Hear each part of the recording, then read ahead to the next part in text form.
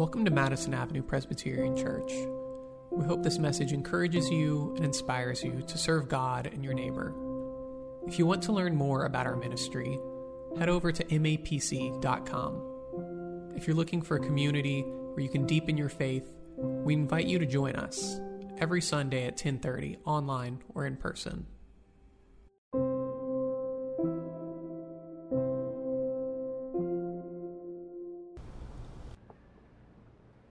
In the Gospel, according to St. Matthew chapter 15, beginning with verse 21.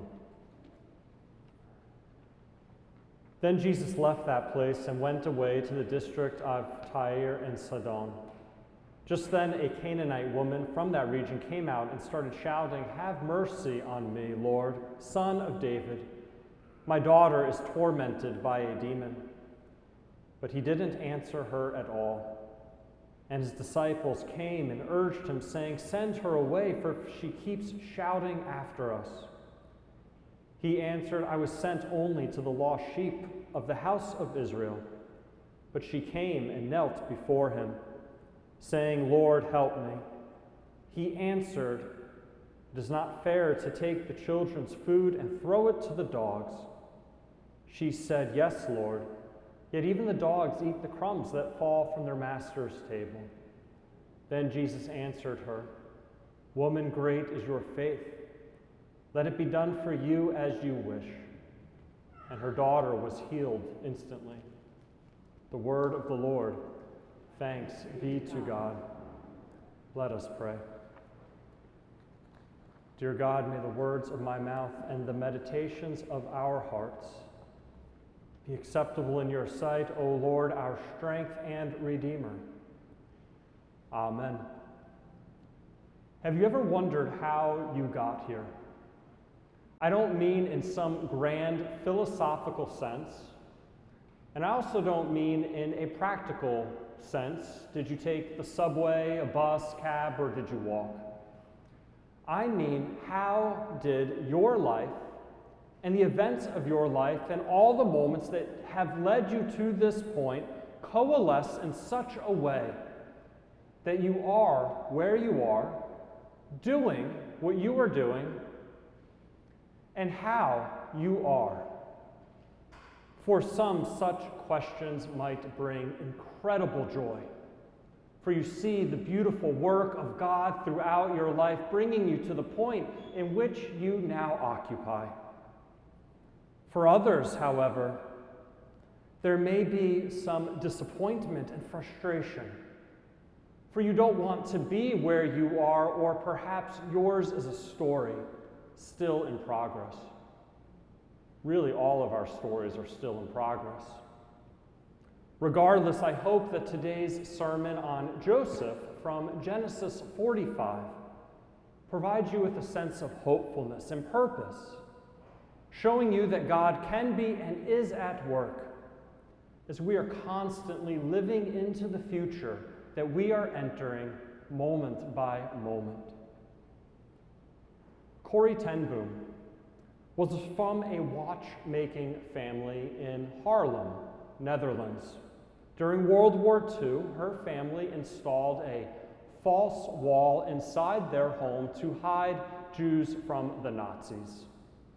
It was a small home, 3 or 4 stories tall, and they hired an architect, and due to the winding, complicated nature of the home, with the architect's help, they installed this wall with great success.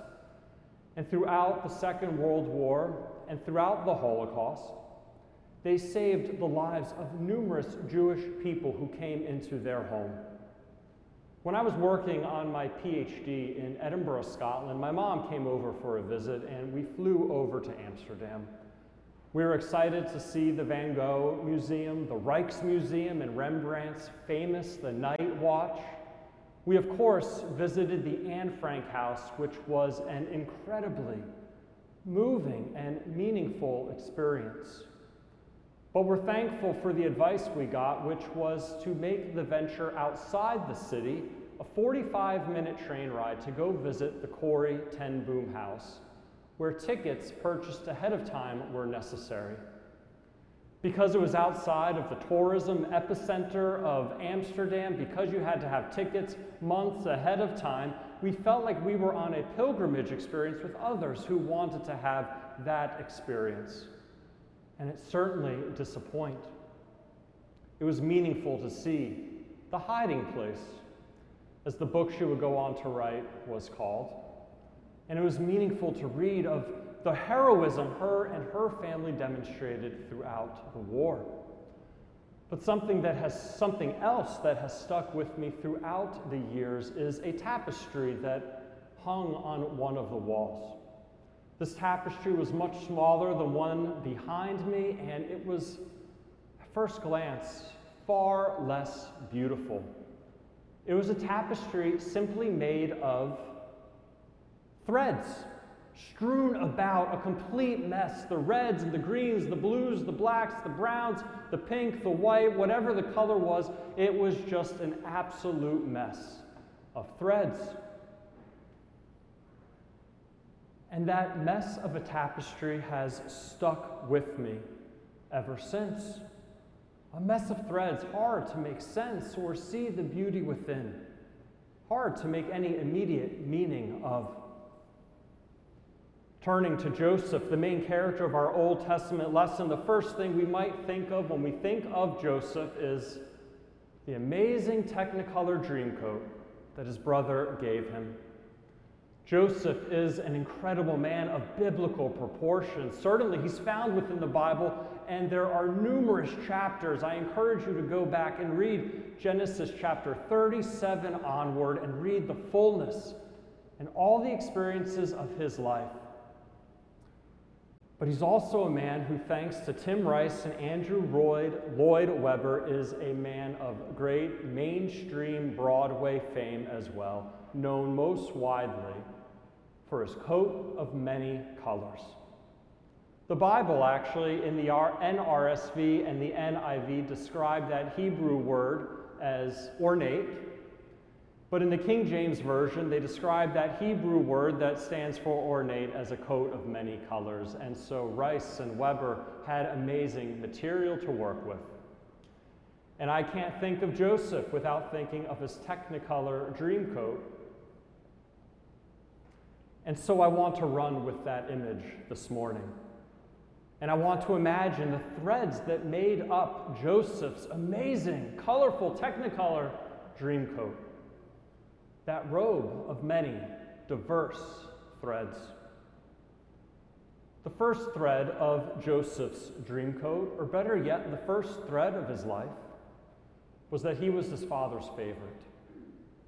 The Bible tells us now Jacob loved Joseph more than any of his other sons because he had been born to him in his old age. And he made an ornate or a colorful robe for him. Joseph was the youngest of 12 sons, and he was absolutely loved and adored more than the others, not just because he was the baby, but because he was the one his father and mother had always longed for.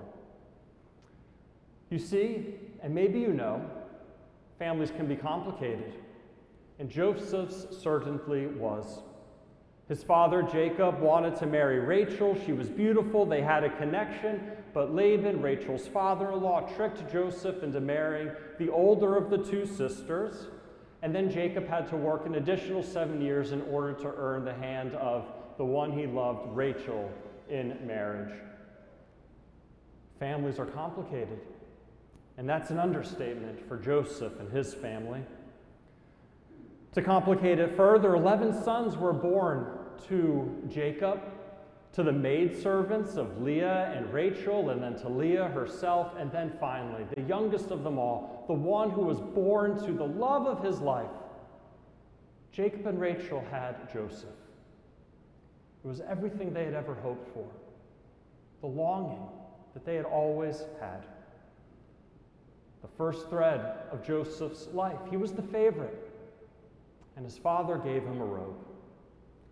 The second thread of Joseph's life is that he is a dreamer. He dreamed some amazing dreams, great dreams for his life. but there was a long and winding road that he would have to walk before his dreams were realized. Maybe some of you are dreamers as well. Whenever I think of a dreamer, I actually think of my mom. She grew up in Richlands, Virginia, an out-of-the-way place. And I remember visiting there with my mom and my dad and my brother on a family trip from New Jersey to Florida, and driving back, we went to this out-of-the-way place, Richlands, Virginia. And each night, for whatever reason, in this small rural town, she would turn on her radio, and for whatever reason, she happened to get the Chicago radio stations, and she dreamed of getting out of that rural, out-of-the-way place to the big city. My mom was a dreamer. Joseph was a dreamer. And maybe some of you have been or are dreamers. And you know that it might take time, it might take hard work, it might take complications before your dreams are realized. But if you are a dreamer, continue to dream and work and wait and hope and persevere. The third thread is a very expensive thread. It costs 20 shekels. That thread is the price his brothers thought his life was worth. The third thread, perhaps the deep, dark thread running through Joseph's robe, represents his blood, his life. Joseph's 11 brothers were jealous. They were jealous because he was their father's favorite. They were jealous because he was a dreamer, because he could see himself someplace else. At first, they planned to kill him. Then they decided to sell him into slavery. Horrific. The fourth thread in Joseph's life is an uprightness of character. You see, lives are complicated. Joseph's fourth thread is that he is a man of character. When sold into slavery or servanthood, he was eventually brought into the household of an Egyptian commander, someone highly ranked in Pharaoh's army, and this man, Potiphar, had a wife who really wanted Joseph. Joseph was a handsome man, and she physically wanted Joseph. But Joseph, a man of upright character, wanted nothing to do with Potiphar's wife, and so he shows us his character. The fifth related thread to his character is that his high-mindedness, his high degree of character lands him in jail because Potiphar's wife schemes and she lies.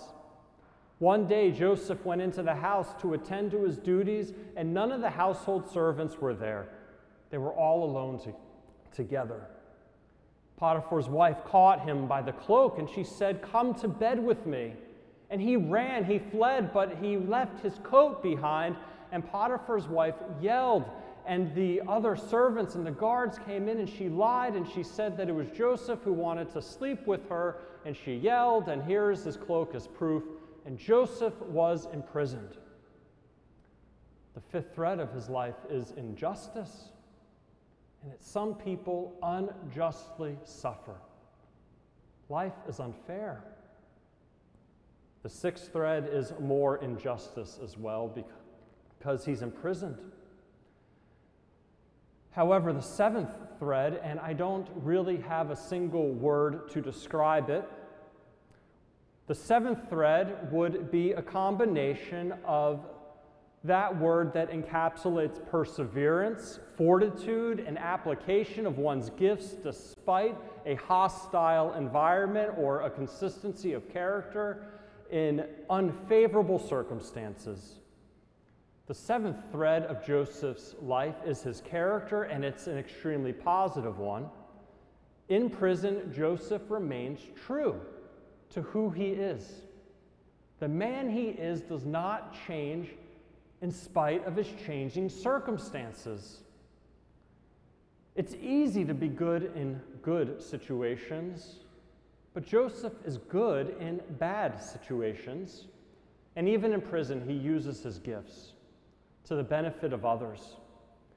And he interprets the dreams of those around him, and eventually it leads to the eighth thread of his life, which is recognition for a life well lived. See, Pharaoh had some dreams, and Joseph is called in to interpret them. And by doing so, he earns his release from prison, and through hard work and loyalty, the same qualities he demonstrated in Potiphar's household, he becomes a man of tremendous power in Egypt. He has a consistency of character that he lives into at all times and in all places. The ninth thread is foresight and its subsequent success. He prepares Egypt for an upcoming famine, and subsequently the land of Israel, which is unprepared, is in a position of dire need. His 11 traitorous brothers travel to Egypt because they have nowhere else to go. Joseph has made Egypt into a powerhouse, a place that can survive, and all the nations, including Israel, stream forth to it. Just as Joseph's technicolor dreamcoat must have been made up of many threads, so too was his life. And here in Genesis 45, as his brothers come to him, now in this position of power where he can help, the coalescence of all of his life's events, all the threads of his life start to come together in a beautiful weaving, in a beautiful dreamcoat. It's an image, it's a moment which only God can bring about. Joseph's story, his life story, is a long, winding, complicated journey. And here, when his brothers come before him seeking refuge in Egypt, the land that he is so powerful in controlling, all the threads of his life come together at the climax, not only for him, but for his family, for his brothers, for his father, for his nation, and for the world. Returning to the tapestry and that mess of threads that I saw hanging in a framed picture or a framed tapestry on the walls of Corrie ten Boom's childhood home. Returning to that tapestry which is etched in my memory, the mess of threads that is visible to you turns out to be the underside of the tapestry, and you're meant to flip the tapestry over. And when you do, there is a beautiful, beautiful tapestry of a crown. Perhaps it's the crown of God.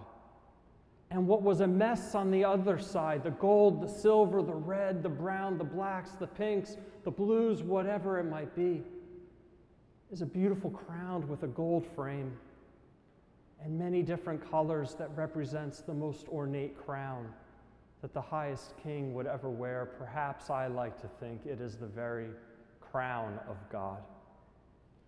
And beside that tapestry is a poem by Corrie ten Boom. My life is but a weaving between God and me. I cannot choose the colors. He weaveth steadily. Oft times he weaveth sorrow, and I in foolish pride forget that he sees the upper, and I the underside. Not till the loom is silent and the shuttles cease to fly will God unroll the canvas and reveal the reason why. The dark threads are as needful in the weaver's skillful hand as the threads of gold and silver in the pattern he has planned. He knows, he loves, he cares. Nothing this truth can dim. God gives the very best to those who leave the choice to him. Here in Genesis 45 and the reunification of Joseph and his brothers, we see the right side, the presentable side, the finished side of the tapestry. We see the point at which the convoluted and complex threads of Joseph's life, chapters 37 onward, the dreams, the tragedies, the injustices, the horror, the high character, the love, and the longing all merge into one. And we see the providence of God, the ability to bring good from evil, harmony from disharmony. We see the sacrifice of Joseph not to seek revenge, but reconciliation for his family, for his people, and subsequently all the generations that were to come. In Joseph, we see qualities of Christ. Joseph was in a position to condemn.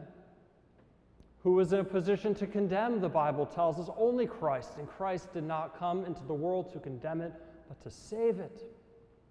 The one who came in power came to save you. The one who came has the power over all the diverse and many threads of your life.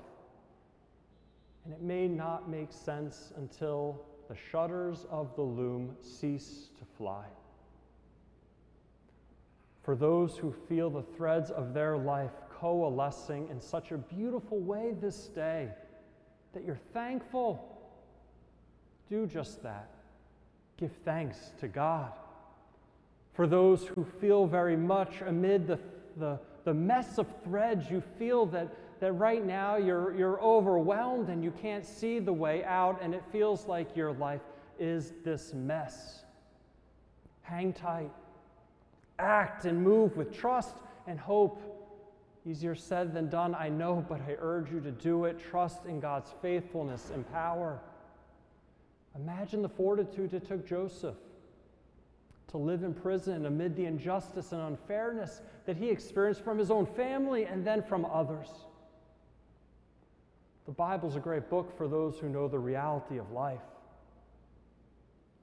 And what it shows us is that God might be doing something more than anything we could ever ask or imagine. If life's a mystery to you now, it's because you're real. And so was Joseph. Hopefully the mess is the underside, and God is weaving something big and beautiful. For we're not the master weaver, God is. So take heart and trust, and know that none of the singular threads that are running through your life have the final word. For that is God's, and thanks be to God for it. In the name of the Father, Son, and Holy Spirit, amen.